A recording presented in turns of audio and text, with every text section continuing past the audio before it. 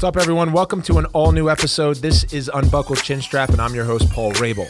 This week's guest is my first player who does not play in the PLL. She plays in the WPLL. That's the Women's Professional Lacrosse League, and her name is Alex Aust. Not only a star-studded attacker for the Pride and Team USA, but she's taken her game to social, and she's now influencing people across all of her social mediums, not only young, but older men's and women's lacrosse players, on what it's like to be a full-time professional athlete. And I'm calling it right now. If you follow her on Instagram and Twitter, she's a great follow there, but follow her on TikTok. I think if she keeps up her cadence, she is going to be a very famous TikToker, and that could also put our sport on the map. So keep doing it, Alex. In addition to all that on the show, we talked about her being recruited to Maryland when she first started playing basketball and picked up a stick and became really good at it. Then how she helped the team win a national championship her freshman year. And she was on the losing end her senior year. That was a lot of what I experienced in college. And we talk about her morning routine and, most importantly, her and her colleagues' efforts to push the women's lacrosse game into the spotlight. So let's get right to it. Here's Alex Aust. Awesome. We have Alex Aust in the house. What's up, Paul? I'm so excited you're here. Yeah, I'm really excited to be here. Thanks for having me. Yeah, we announced a partnership with the WPL a year ago, and we hosted 2 events together in Boston and Baltimore. We're figuring out how this partnership is going to continue to evolve in 2020. But at the core of both of our leagues are players, and you have been a full-time lacrosse player and probably one of the first women's professionals that are full-time in the sport, one of, in whether that's a dozen or fewer. And that's a meaningful step. So tell me what it's like to be a full-time professional women's lacrosse player. Yeah, I mean, it's crazy. I think if you were to have told me this when I was younger, I would have never even have thought that it was possible. I mean, I think even still, I kind of think, is it possible? Just because, you know, we've kind of had to pivot and change myself professionally in my career, and just subsidizing with, you know, camps and clinics and coaching and stuff like that, as most professional lacrosse players know or have had to do. But it's crazy. I mean, it's awesome. I love this ride, and I love that I get to still play the sport I love and still get to kind of be a part of it some way, whether it's coaching or playing. What do you think about in the mornings when you wake up? Like, is it advancing your career? Is it training? Is it, hey, media? Is it a combination of both? Like, oh man, right in the morning, I don't think about anything. I'm not a morning person. Oh, you're not? But you have like a morning routine. Yes, surely. of course. Okay. But it's slow. Like, it is slow. I'm not like a wake up in the morning, get right after it. So what is it? I wake up. I mean, ideally, I would like to get my 9+ hours of sleep. 9+. Yeah. That's good. I've always like been an advocate of sleep. Shit. Yeah, but now sleep is like catching on. It's trendy. But like before, everyone was like, you know, all the millionaires don't sleep. Don't sleep. Right. And now I'm like, no, guys. The sleep is very important. But yeah, my morning, I wake up. I have to plan out my weeks I like to give like a Sunday brain dump to then kind of go on, just because I move week to week, or whether it's my multiple businesses and coaching, my club program, planning summer stuff, or it's and then actually my training. But as far as making that focus, it's kind of batched into different times. My morning is really kind of my time to just ease into it, wake up. I like to drink my tea. I've been reading the Daily Stoic for almost a year and a half now, just kind of those daily readings. Yeah. Try and journal if I'm not going to be lazy, and then I'll attack kind of my emails and do the background stuff. Then I'm more of like a midday workout training kind of person. Yep. And you're also a fitness instructor. Yes. How busy does that keep you? It's great. I actually love it. I would say, so I only teach about 4 times a week. Depending. That's material. Yes, that's it is. Right. Amount. But for me, it's like coaching. It's like playing. It's like performing almost. So the prep work definitely goes into it, the making the playlist, making the sequences, kind of doing all that stuff. But then when I'm actually showing up in there, it's really fun. It's just kind of another way to connect with people and push other people and be competitive, but also, you know, lead and coach. And I really enjoy doing it. It doesn't really truly feel like a job, I think, probably because it is only 2 to 4 hours a week instead of, you know, every single day. And at our nature, we're performers.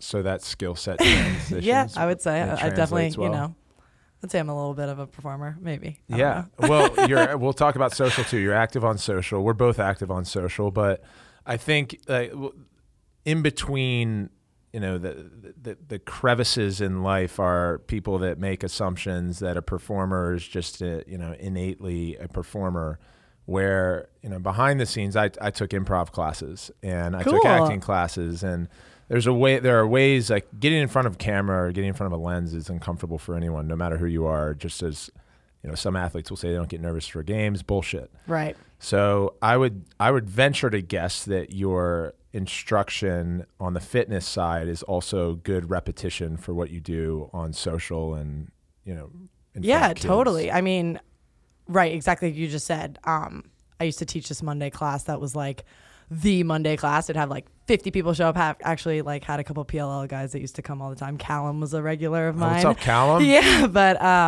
and I would get nervous before it just because it was like my time to shine. I was a new sequence every time, and it sounds silly, but it was kind of like the way I would feel before a game.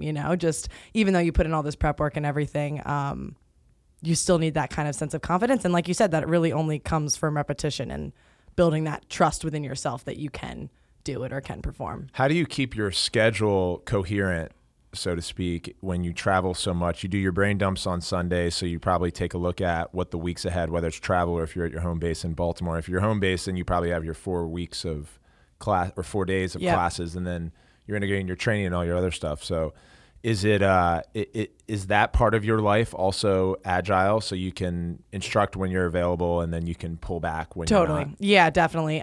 It's definitely something that I've had the privilege of being able to kind of fit into my schedule and mold and be flexible with it. I wish I could do it more because I love doing it. Where can people find out and take your classes? So I teach at Core Power in Baltimore. Yeah. Do you ever do Core Powers elsewhere when you're traveling? No. So I know. I don't think that that's like an option. I think it's kind of, I should look into it. I've kind of been venturing into a little bit of pop-up classes here and there, which has been really fun. I'm like 2 weeks from now, I'm doing a crunch and brunch at Banditos. Shout out in Federal Hill. Yeah. So what's a crunch and brunch? So it's you're exactly drinking and working out. Yeah. I mean, right. Yeah. I have some people that show up just to work out. I have some people that show up just to drink, but I offer both. I'm not going to discriminate here. Right. Yeah. But yeah, and is the food good? Yeah. Oh my God. The food's great. Yeah. Let me give a quick shout out to Banditos. So Banditos, we did a deal with for our Baltimore games. Yes. And they had, I believe it was a $50 all you can eat and drink and 2 tickets to our games. Then we bus people from Banditos to the Saturday night Atlas Whips game. For all that watched, Atlas won that game. And anyway, so Core Power should endorse you. I mean, have you talked about it? Have you thought about how to get in there? They're franchise based? No, they're actually not. Oh. So they have a couple franchises and they kind of cut that short. Yep. My thing is, I've learned so much from them. I think it's really crazy, learning how to coach. I learned how to coach from my coaches at Maryland. Like they really put us through how to teach how to cradle from the ground up, or pass and stuff like that at the college level. Yeah, so like we would run their camp. The fundamentals. Yeah. Okay. Oh yes. But as well, like I felt like Kathy she develops coaches. Like that's just what she does. If you look at, the NCAA women's game, I think Maryland has to lead in the amount of alums that are in the coaching world. So Core Power kind of did the same thing for me with yoga and with fitness instructing. So I will forever be grateful for that. I think that for the future for me, I would kind of like to have my own Alex Haas spin on it. Take what I've learned and take what I love from other classes and maybe, do some of that around town. Yeah. Not really limit myself. Not that would be limiting. It would be awesome, but kind of be able to make my own thing that works for what has worked for me. You talked about your first response to would you have ever imagined yourself as a full-time professional lacrosse player? I would qualify it more as a professional athlete, given your passion for fitness and what you do in fitness. When did you first get your stick, and when did you really fall in love with lacrosse for the first time? Was it later? We had Hartzell on the show last week, and he didn't start playing until high school. Yeah. So I got my first stick in 4th grade. And I was fortunate enough that it was offered at my school. I went to a really, really small private school and my parents had never played it. My dad played basketball and football. So I had already played basketball and every other, like soccer. I actually did karate. Basketball player. Yeah. I've seen that jumper. Yeah, I definitely thought I was going to the WNBA, honestly, up until like freshman year of college. I was like, I still got this. Wow. No, I'm just kidding. You still I mean, could. yeah, I love basketball. Basketball is definitely my first love, which I know is similar to you. Yeah. And then I started playing lacrosse in 4th grade, and it kind of was just always that like release from basketball. It was always, those long indoor seasons in the winter, and then I was so excited to get outside and just run really fast and kind of have that full field to be able to like get into my stride. So I fell in love with lacrosse. I wouldn't say it was like off the jump, like I got my stick and I was like throwing it up against the wall every day, because really where I was from, no one played. I didn't really watch a lot of it. Yeah. I went to like the men's Final Fours here and there, but I never really watched women's lacrosse. And I kind of fell in love with it once I started really getting good at it. And I was just kind of like, wow, this is really fun. Basketball is just so freaking competitive. I played on a really awesome AAU basketball team. Almost every single girl on my team played Division I basketball. I was the only one to not play basketball in college. And it was kind of at that level where I was like, all right, I want to play at the highest level no matter what sport. I don't care. I just wanted to play at the highest level of competition possible. Lacrosse was kind of, I saw was going to be my path to be able to do that. Yeah. And then I just really dove all in. We've talked about it a few times on my other podcast, Suiting Up, that there's this notion that our passion is somewhere out there and we have to go find it. We have to go discover it, where in actuality, it lives inside of us and it is in a way discovered through trial and error, but it gets amplified in us when we discover something or we start doing something that we become good at. And the better you get at something, the more likely it is that whatever it is to become your passion. And I experienced the same thing. That's why I say that. Like lacrosse was kind of second or third to me behind basketball and soccer, but I got really good at it, and it quickly became my favorite thing to do because I was good at it. Exactly. Yeah, which isn't a selfish thing. It's just like, hey, the benefit you get in life, whether you're a world-class accountant and you break off from an org to run your own CPA practice, and then all of a sudden you build a bunch of clients and you're flying first class, you love accounting. Right. Right. And that person may not have grown up wanting to be an accountant. Yeah. So anyway, Maryland and the perennial program there, it sounds like you were like stumbling through your interest in lacrosse. You got good at it, but like Maryland being recruited there is no small feat. They were the best team in the country ever. I know. So how, was that what was that experience like? So similarly, I basically went to a different high school to play lacrosse and basketball, Bullis. It's in Potomac, Maryland. Far drive for me for school, but after my freshman year, I didn't play club lacrosse until my freshman summer. And club was bigger on the women's side than it was on the men's side. Yeah, it's massive. So that's where you get recruited. Even still, I mean, high schools, of course, you have your top high schools that showcase certain athletes, but club is kind of where the college coaches will see, or at least are exposed to you. Or you're exposed to them. I just kind of got like a nudge from a teammate of mine in high school and was like, hey, come try out for this club team. Made the team. And that was kind of the step after that summer, my coaches we always had coaches meetings, and they sat my dad down and were like, listen, like Alex is getting looks from big time schools. And he was like, okay, what's a big time school? Just really not having any idea like at all where I ranged, and they said, Maryland's looking at her, Northwestern's looking at her. At this time, Northwestern was during their like stint of winning back to back to back. And my dad was like, holy shit. Okay. Yeah. Alex, you could do that. Like you could actually do this if you want, like you could do this. And that moment was probably, my freshman year. I was like, all right, let's go. And Maryland reached out to my club coaches, and kind of the rest was history. Met Kathy, and were there others that were close? Yeah, of course. I was really privileged and got to visit tons of different schools. My dad was so annoying with making me visit I think I literally went to 15, 20 visits. Well, that's a good lesson. Great lesson. And also my sister got dragged along to all of those too. So that was good. But she ended up playing with me at Maryland as well. But there were my thing is, and this is kind of how I am with everything, is like I can find something I love about almost anywhere and anything. Which makes it a hard decision. Yes. And I think my dad knowing that about me was like, all right, let's calm down. Like, let's go look at small, big, public, private, far away from home, close from home, just everything. And it really came down to North Carolina and Maryland, which is still kind of the, the top girls' final decision, I would say. And Northwestern was in there when I was playing, which was 2004 to 8. Yeah, and she's a Maryland alum. Yeah. And I loved it up there. It was a little too cold for me. Now Acacia is taking BC up Yes, there. exactly. Another Maryland alum. So, you see the pattern here. I see the family tree. Yes. So, but yeah, after I went down to North Carolina, I loved it, fell in love with the school, and came back to Maryland and met Kathy. And I just knew, after meeting her, I knew that that's exactly where I wanted to be. So I when I was being forced to build pros and cons, I totally identify what you're going through, because there's the macro of lacrosse program, how good they are. Right. Then there's, do you like the coaches? Do you like the players that are kind of like 1B and C? And then there's academics, and then there's social life. Those are like the three things that people first look at. And then as you visit, you start getting a better understanding. For example, when you're recruited and if you visit a school, it's not about necessarily the entire 4 classes that are at that school when you visit. Totally. It's more about who the freshmen are, because they're going to be sophomores ostensibly when you go to that school, and those are going to be Right. the people that you form your relationship with more than the seniors going to be gone. Yeah. So those were that was like kind of micro level stuff. I was really indexing on academics and kind of leaning towards social life. And then as I went through the process, Hopkins and the essence of lacrosse history jumped more towards the top. Was there anything that changed for you? Yeah.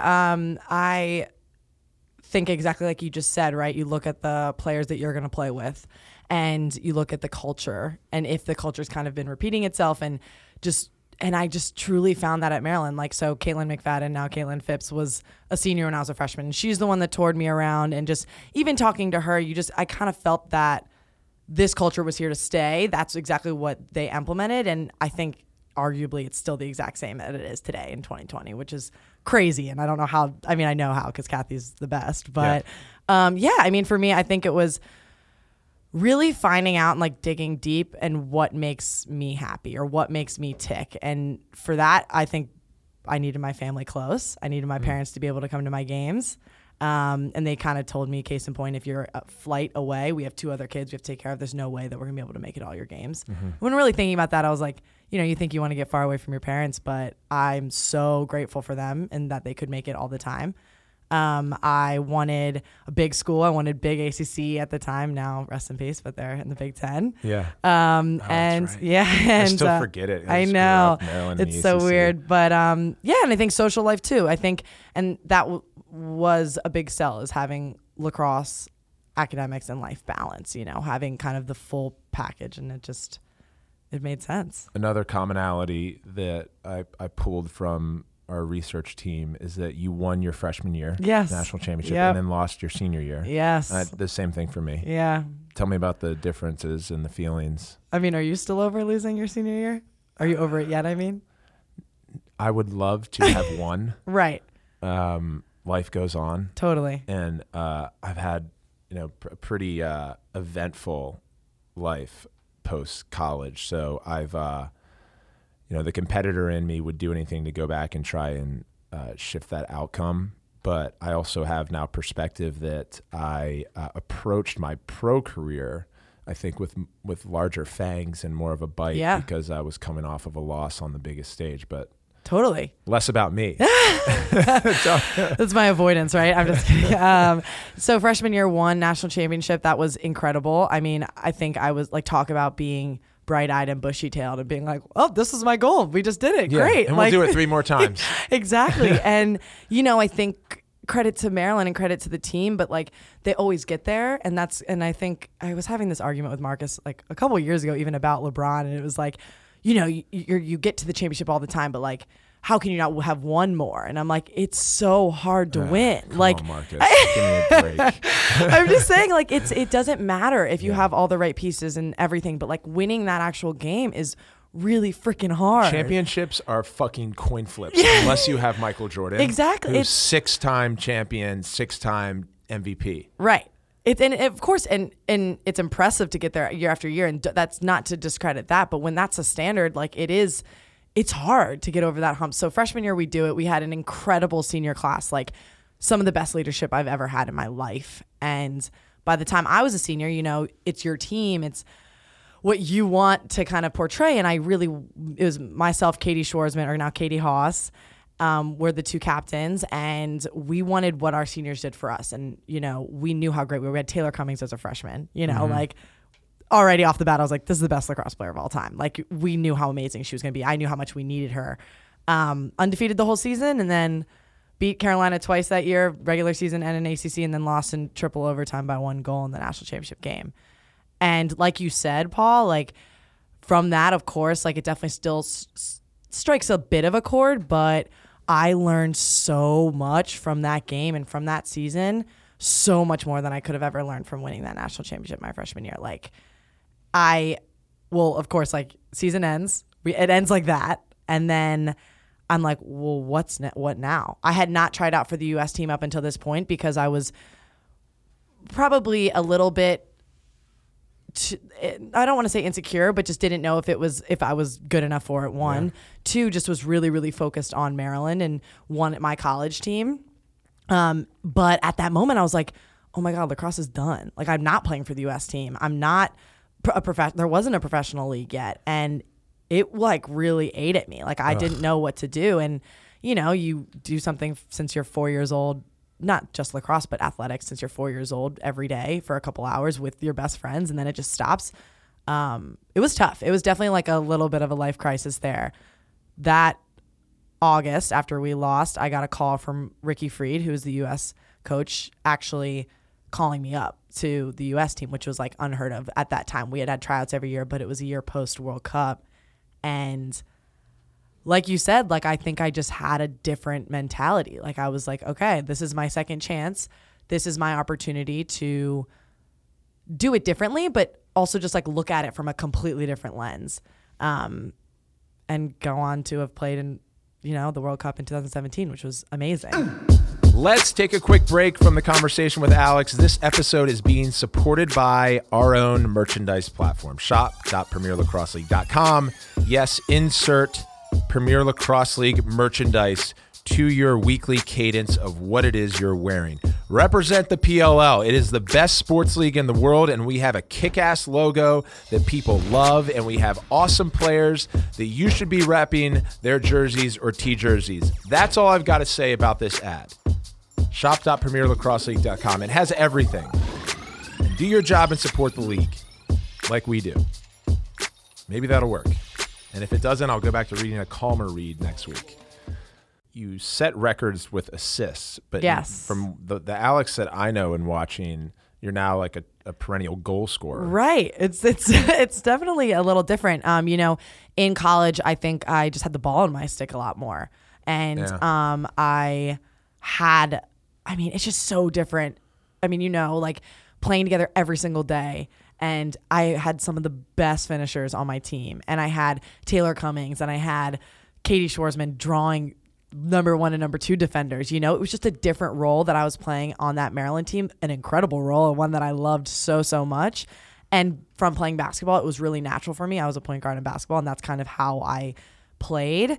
Now, I just think with my older age and just maybe kind of not being able to play with the same group of girls every single day, I've slotted into that little bit more off-ball role and kind of being a finisher, which is kind of where I was on the U.S. team as well. And bottom line, making that U.S. team, we had Kayla Trainer, we had Michelle Tumalo, like we had people that with the ball were doing things that females had never done before.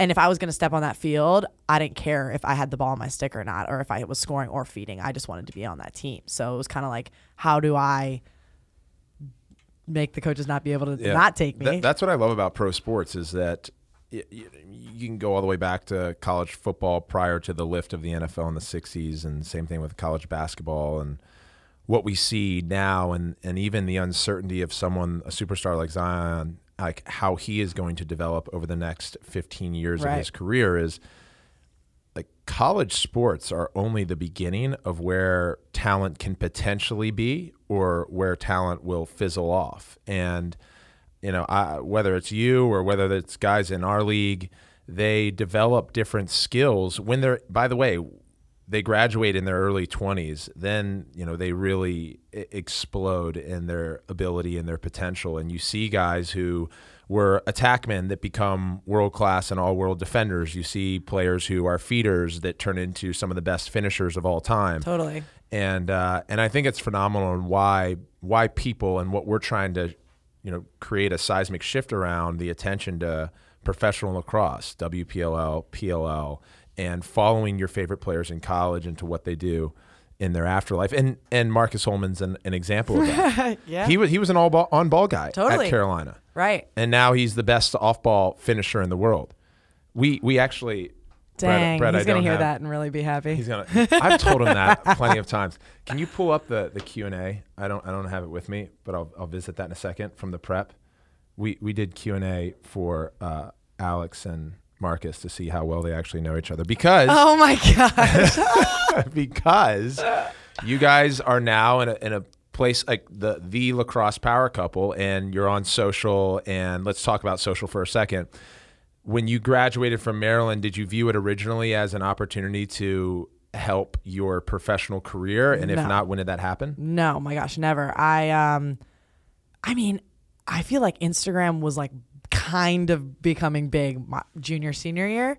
I'm very thankful social media wasn't as big while I was in college. Yeah. But there needs to be like a sex ed course totally. for social oh my media. God.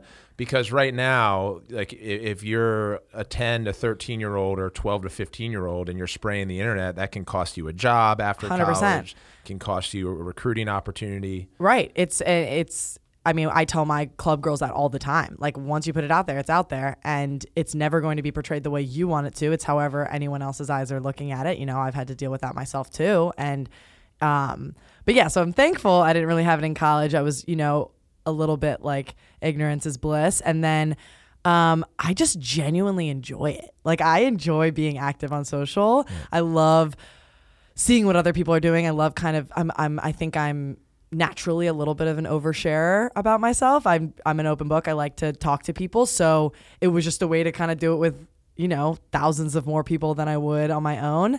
Then I don't know when it actually the flip switched for me, because I think it kind of still is. Like I think I think, and that's my biggest thing is like doing it because I enjoy it, and I know it's part of a job, and I know that it can have potential to open up so many, and it has opened up so many more options for me. But it's weird for me. I definitely struggle with that. Like I struggle with the forcing it to like make money piece, whereas also just like doing it because on this day I genuinely feel like this is what's makes sense for me, or it's fun for me. Well, you showcase more than most professionals, agnostic of gender, who you are as a person.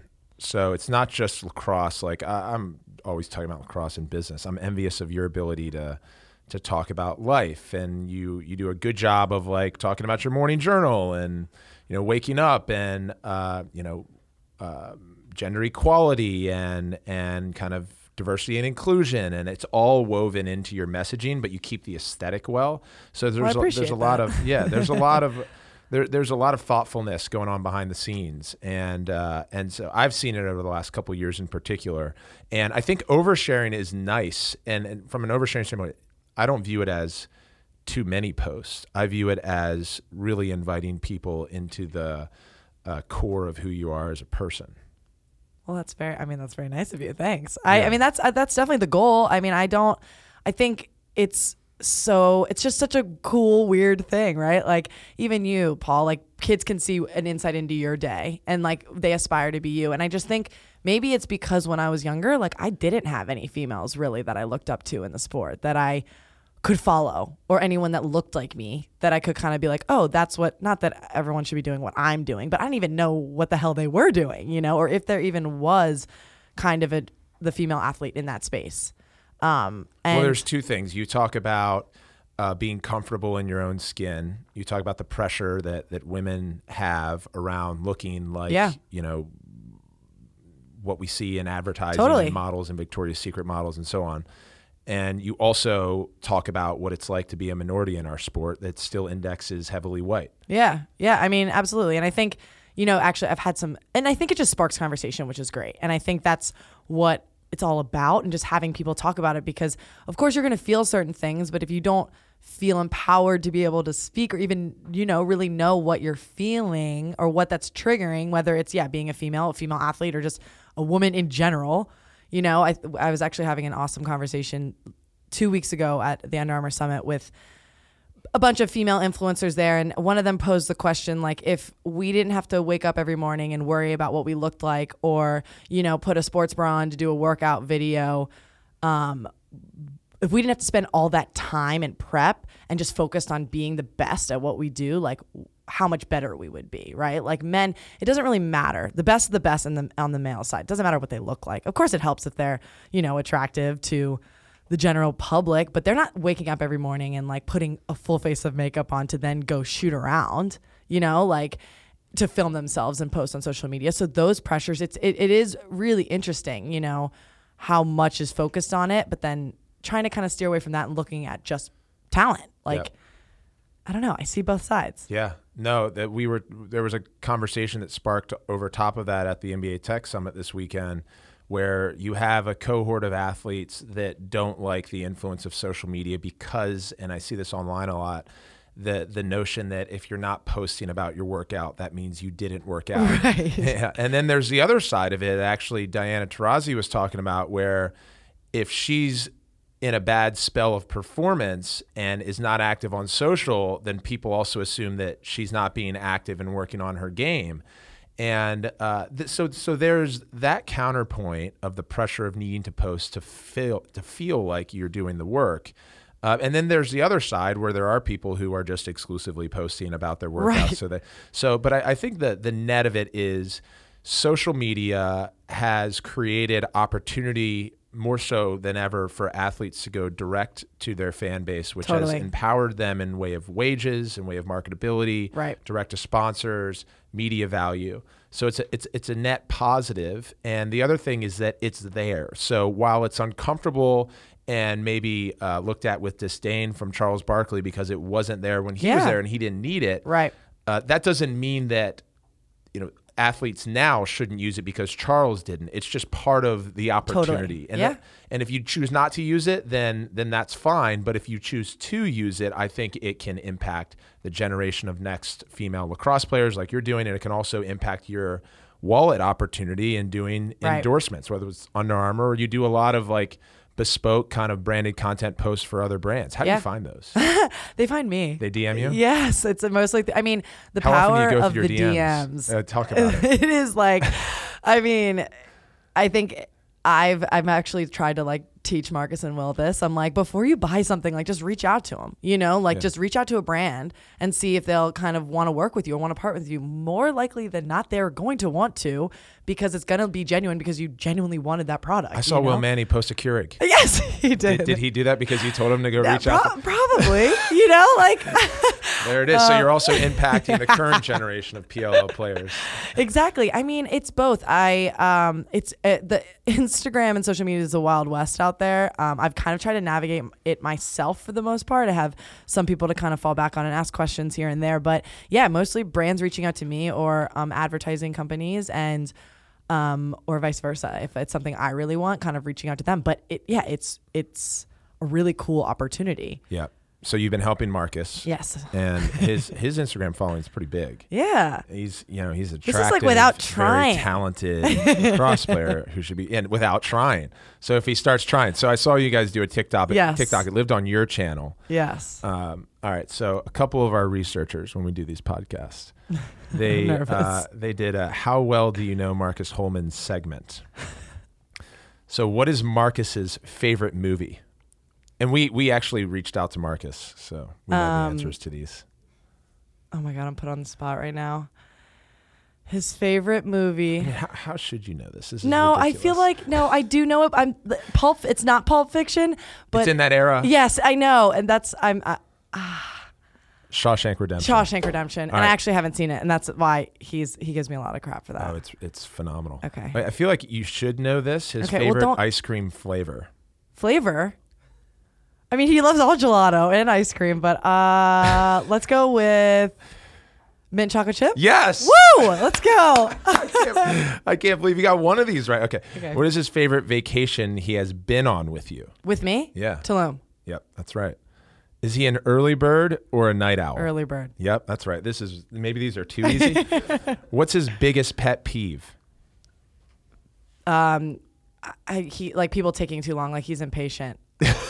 So What is it? it's in parentheses after the answer. It said he's impatient, but preceding that, it said people driving too slow. That yes, Yeah, yes, yeah. that would be. I saw a bit with Deion Sanders on Sunday. Did you see this? No. He pulled up and just did a selfie video, and he talked about his biggest pet peeve, which is actually mine, and it's people pissing on the toilet seat. Oh my gosh! Wait, no, I And it did was see this. So Yes, good. it's so good. It's like if you stay He in, was and like, the person, guys, next person. can you hit the water? It's not that hard because Then he said, so what happens is, he walks into the stall. And he sees all this piss on the urinal or on the toilet, and now he's in a position where he has to clean up after the person who came in, or run the risk if he walks out of the stall and the person looks at him coming in, they're going to think it was him. Yep, which is a problem. I agree. Anyway, biggest pet. So you were 1, 2, 3, 4. I'll give you 4 out of 5. That's really good. Yeah, and I should have got number 1. Yeah. So okay, so you got mint chocolate chip. Yes. One of your Instagram franchises you've built is Eat It or Beat It. Eat it or so beat we it. actually have Girl Scout cookies here. Oh, we Where are do? Yeah, we do. Are they right here? They're right there. Oh gosh, this is They're like. so okay. So we have one. I don't even know what this flavor is. Do you want to tell me, or do I just get? No. Do you want me just to go? Okay. Yeah, you're gonna go. So wait, let's talk about what you're doing first. You're smelling it. All right. So what's Eat It or Beat It? So it started with Oreos. Oreos I love. I don't know who doesn't love an Oreo, but they come out with all these crazy flavors, and it just kind of caught on. It was like a story thing that I just like to do, whether I want to eat it or beat it, Yeah. love it or shove it. You know what I mean? Love it or shove it. Yeah, Okay. that was a number 2. I like eat it or beat it better. We got a lot out there, but yeah. So then, And because Oreo does like a bunch of random flavors seasonally, and then it right? just caught on, and like campers or like club kids would just like come up to me at tournaments and give me Oreos Right. just to try, or like if I couldn't find like a certain flavor, and yeah, then I would Those things. Okay, somewhat so try and see whether it was worth it or not. So you start by smelling it. You start by smelling it. And so I'm smelling is like chocolate. Yeah, that's all I smell. Okay. Okay, then we cheers it. Cheers it. Okay. All right. Cheers.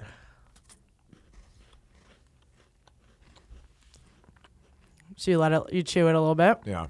I'm letting it taste. I'm Yeah, tasting let it. everything. Mm-hmm. What about looking at the? Yeah, you definitely look at the guts? inside. Yeah. The guts. Ew. Okay. I mean, this And is it's delicious. pretty binary. It's either you love it or you hate it. Yeah. So actually, this is There's interesting. not a middle ground because most desserts live in the middle for me. Oh, really? Yeah. So I started out by saying it's an eat it if I love it, but also if it tastes actually like what it says it's supposed to be. Oh. For Oreo, like because that, there yeah. was like, melted spice. popcorn. Yeah, like pistachio. Ugh. Yeah, exactly. For Marcus, almost everything's an eat it, no matter what. But Oh, really? for me, yeah. Oh my gosh. For me, it was.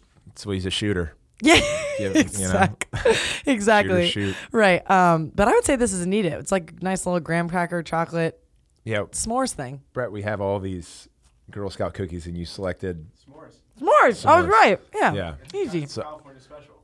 my taste I've buds never aren't had as this. sharp. It's California. They're not. No. I'm shocked by that. I just, no, it's just not as important to me at this stage. So- I get sharp around things that are important to me, and dessert is not important to me.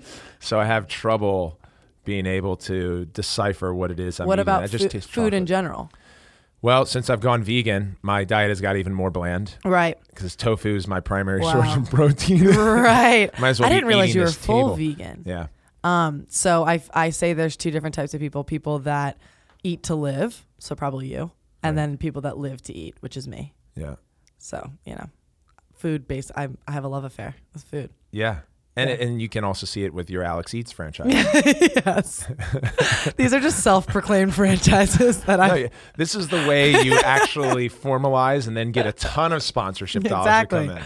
Right. So what's next for you? Oh man, what's next for me? I'm gonna continue to play this summer, which I'm really excited about. Lacrosse, I can't ever not imagine it in my life. I find that I'm a better coach when I'm playing, with all the rule changes and stuff. Back when I was playing, which sounds terrible, but defenders couldn't run through the crease, right? So even internationally, they couldn't. So now, being able to play professionally when they can, it's how I can now coach it. It's really, I don't know why, it's really hard for me to I'm a doer, not so much just watching film and learning from others. And so I'll play, get to hopefully continue to grow the WPLL as much as I can, and coach as much as I can this summer too, and kind of get to meet all these little laxers, and then kind of growing my own brand outside, but also still having my foot in the door with athletics. I find that I don't love the influencer name. I feel like that space is just massive, and it's almost anyone can be an influencer. Honestly, I think people with only 1,000 followers are still influencing those 1,000 people. Doubt. So I think one of my best and biggest attributes is that I am an athlete and then a professional one at that. So kind of trying to be both, you know, and grow maybe an Alex Eats franchise. Yeah. Try and drag Marcus along the way. You'll always be tied into sports and entertainment. Yeah, definitely. And I enjoy it. I think that's the thing. And people have asked me kind of how to build their social or how to post more. And I just think it's do it when you want to do it. It's truly something for me that I enjoy doing. I love creating. I love trying out new things and being funny or trying to talk to new people and posting things. And I love pictures. I love taking pictures. I love being in photos, you know? And so I understand that it's important for businesses to build because it's such a incredible space that's free and accessible by everyone on their phone. But, staying authentic, I think, is people can just sniff out bullshit. Yeah, that's exactly right. And the tricky part is that if we were to get to the core of any business and its fundamentals of marketing, now it lives with social because it's direct access to consumer every single day. The basis of it is the storytelling and the content by which you're tying that narrative through.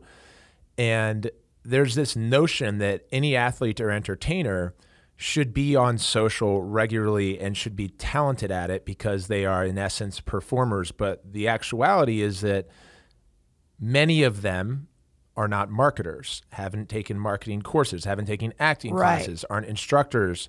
And so it does feel foreign, and that's okay. Just like the assumption that a great marketer should all of a sudden be able to dunk a basketball. Right, exactly. So it's also fine, and this is part of what we do with the PLL to help our athletes via creating content for them and giving them copywriting suggestions. And I know the WPLL is doing that as well.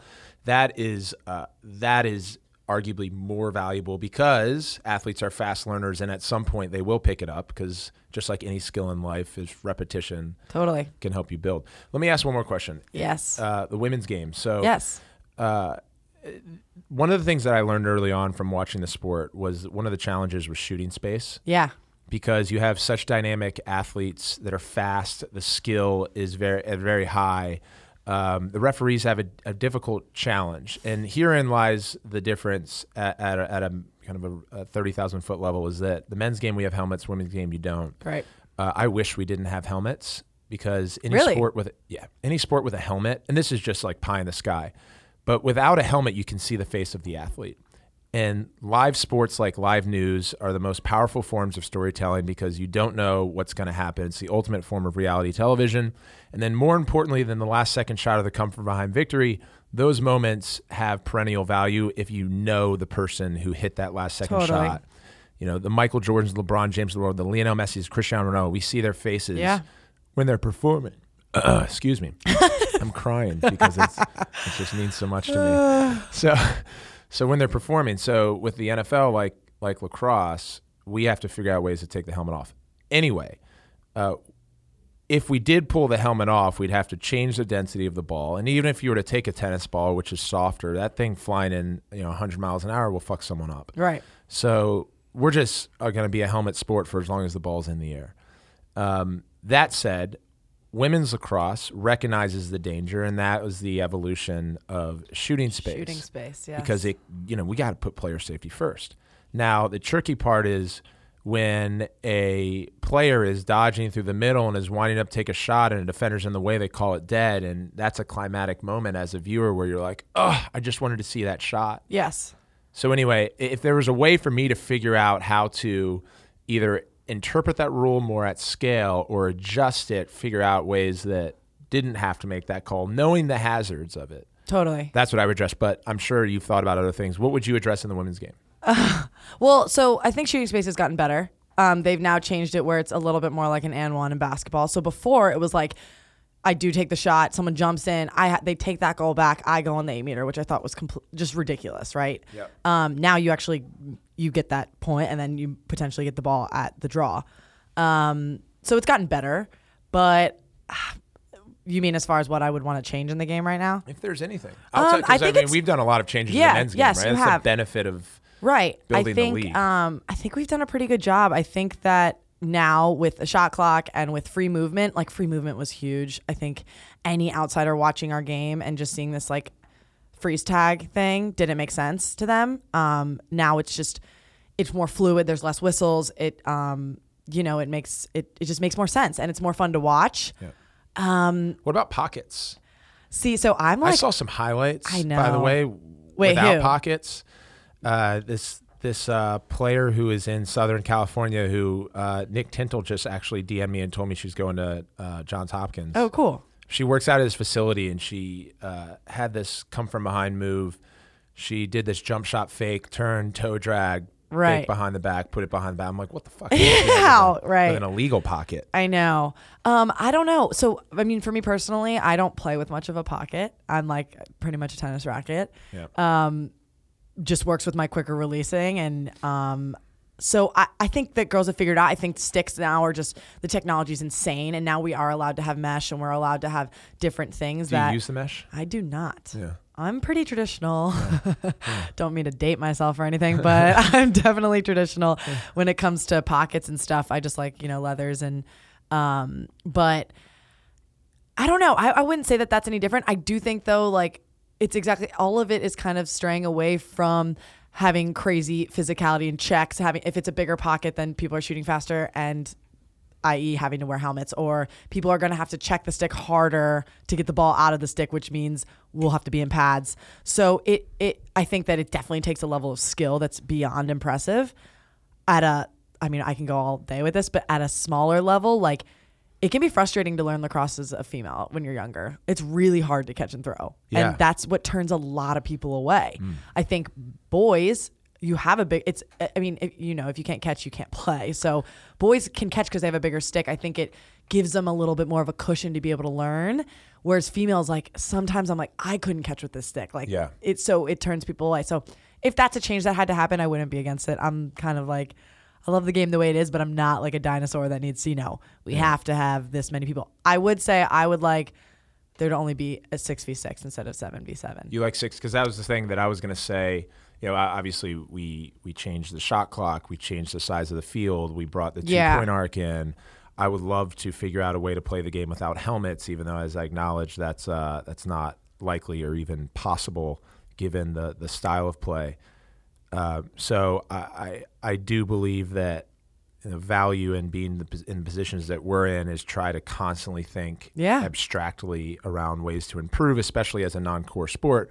And the most recent one is our adoption into the Olympics, which we're targeting LA 2028. And there are a number of things that need to happen. There's first and foremost a 10,000 athlete cap at the Olympics. And so that's why it's difficult to bring in team sports, because if you're looking at 12 to 18 participating countries and you're bringing on a sport that sidelines 23 players, both men's and women's, so you're 2xing 12 times 23, you're just not going to get into the games. Totally. And that's why it's easier to bring in individual sports. So they're talking about bringing the game down to 6-on-6, and they want it to mirror each other. So that's also why I want to get a better pulse on where the women's game is going, where we need to go to kind of mirror each other. We're going to be better if we're like basketball and soccer that mirror each other. Right. So you like 6-on-6? I do. You do? I do. I think it's fun. I think it's fast. I think exactly what you said, it makes sense, and it's the only way that I do think that we'll be able to get into the Olympics, which is the ultimate goal, to grow our sport to that level where we have that many countries playing would just be incredible. Yeah, and 3 billion people watching for 2 weeks. Right. Like that's, you can't. Yeah, exactly. anywhere So else. I don't know. I think if that's what it needs to take, it definitely changes the game a lot, changes the skill set of the type of player, which will be very interesting. It's much more in tight, have to have that stick work and be able to catch and finish everything instead of those pure athletes that are just, long strides up and down that field running hundreds of yards all day. Like it's really kind of a hybrid between that and I would say box. If the game is in 2028 in LA, are you going to go for it? Oh my, how old will I be then? I'm pretty sure I'm aged out at that stage. Maybe I'll try to coach. I just yeah, be there. right. I see. I'll be on the sideline, social something. Come on, get me in. Yeah. No, that would be, that's definitely the goal. That would be, as much as I love, I want little girls and boys to see how awesome our sport is. And if it's an Olympic sport, then I think that that's what's going to make it that valuable. That's a global language. Yeah, exactly. Let's not lose our shit here, everyone, and realize that the rules are going to be changed. Right. But the global language in sports is being an Olympic athlete. Our athletes get access everywhere when that happens. Right. I know we both have gold medals. We do. But it's not an the Olympic same. gold medal. I know. You're absolutely right. And I mean everywhere. Ellen, Exactly. Jimmy Fallon, Oscars, that's what happens when you're an Olympic athlete. I completely agree. And our 2.5 million participants turned to 10.5 million and probably 20.5 million globally. Right. So we didn't say eat it or eat it. I think that I know where the direction you're headed. I'm saying eat it. Yeah. And by the rules. Are you saying beat it? It just doesn't really, I don't love it, first of all, and it doesn't taste, even though I've been eating it, and it doesn't taste like a s'more. No, it needs more marshmallow for sure. It's not, but no s'more is going to taste like a s'more if it's not warm. Yeah, so by definition, if it's living in the middle for me, it's a beat it, right? Because I'm either loving it or I'm hating it. I love s'mores, and I've never seen a beat it on your channel anyway. Does anything No, beat there it? was. You got to have some more objectivity. Yeah, melted popcorn was terrible. Oh. I'm not a huge Red Velvet fan. Oh, I love Red Velvet. Oh, that would have been those an will be eat it great for me. Favorite one of all time, Oreo, shout out, is the chocolate peanut butter pie. Wow. Yeah. My favorite peanut butter is blended on the spot at Whole Foods. It's the best. It's the fucking best. All right. I got a good vegan Twix bar recipe for you. Really? Marcus ate a whole batch of them last week. Yeah. Marcus called me when I first went vegan a number of months ago and was like, is this real, man? Or are you just doing this for social? And I was like, I'm just doing it for social. What's it called? The Game Changers came out and you're like, I got to get on this trend. Yeah. No, I needed to heal a bunch of swelling I had in my body, but it's been helpful. Alex, You have to bounce. Yes. We're 5 minutes That's okay. in. Not over, 5 minutes before. So sweet. You're good. You're going to a bunch of Under Armour stuff. Yeah. Modeling, influencing. Yes. I have doing what you're best at, what you're playing. Exactly. I'm excited. Give a social media handle shout out so everyone follows Handle. Pimp myself out. Yeah. I am at AlexAust _ on Instagram. When can we kill this underscore? Who has at AlexAust? Do you know how many times I've DM'd him at AlexAust? Oh, shit. I don't know. There At this, I need Let's someone. talk offline because there are rules for acquiring handles. I don't know, but I think you guys might be able to get me a blue check mark right here. You don't have verified? No. Oh, well, now that you're on the Unbuckled podcast, we can get you verified. We'll work on that. Yeah, work on that. Yeah. Maybe a YouTube in the works here. By the way, see. let me just say, let me be clear. It's not going to take much work. It's going to take one phone call and it'll happen. Oh, see, guys, it's not about, what is it? What you do, it's who you know, right? Well, you said it. We should just end this. All right. Good. Thank you. Thanks, Paul. All right, that's it. An awesome conversation with the wonderful Alex Aust. Thanks to each of you for listening to another episode of Unbuckled Chin Strap. If you haven't already, make sure you subscribe to the show on Apple Podcasts, Spotify, TuneIn, Stitcher, wherever you're listening to your pods. Give us a 5-star rating and leave a comment on a question you want me to ask to a future guest. That is my request to you. So thank you in advance for doing that. If you haven't done it already, and if you've done it already, you're amazing. Now, next, I want you to follow Alex Aust on Instagram. We plugged it during the show, but that is at AlexAust _. Hopefully she's now verified per the conversation that we had. At the moment of me recording this, she's not. So Vince, if you're listening, can you help? Next week on the show. Actually, I can't tell you who's going to be on the show next week because we recorded with 3 different PLL players, and we're going to make that decision based off of which one was the best. So we'll talk to you then. That's next Wednesday.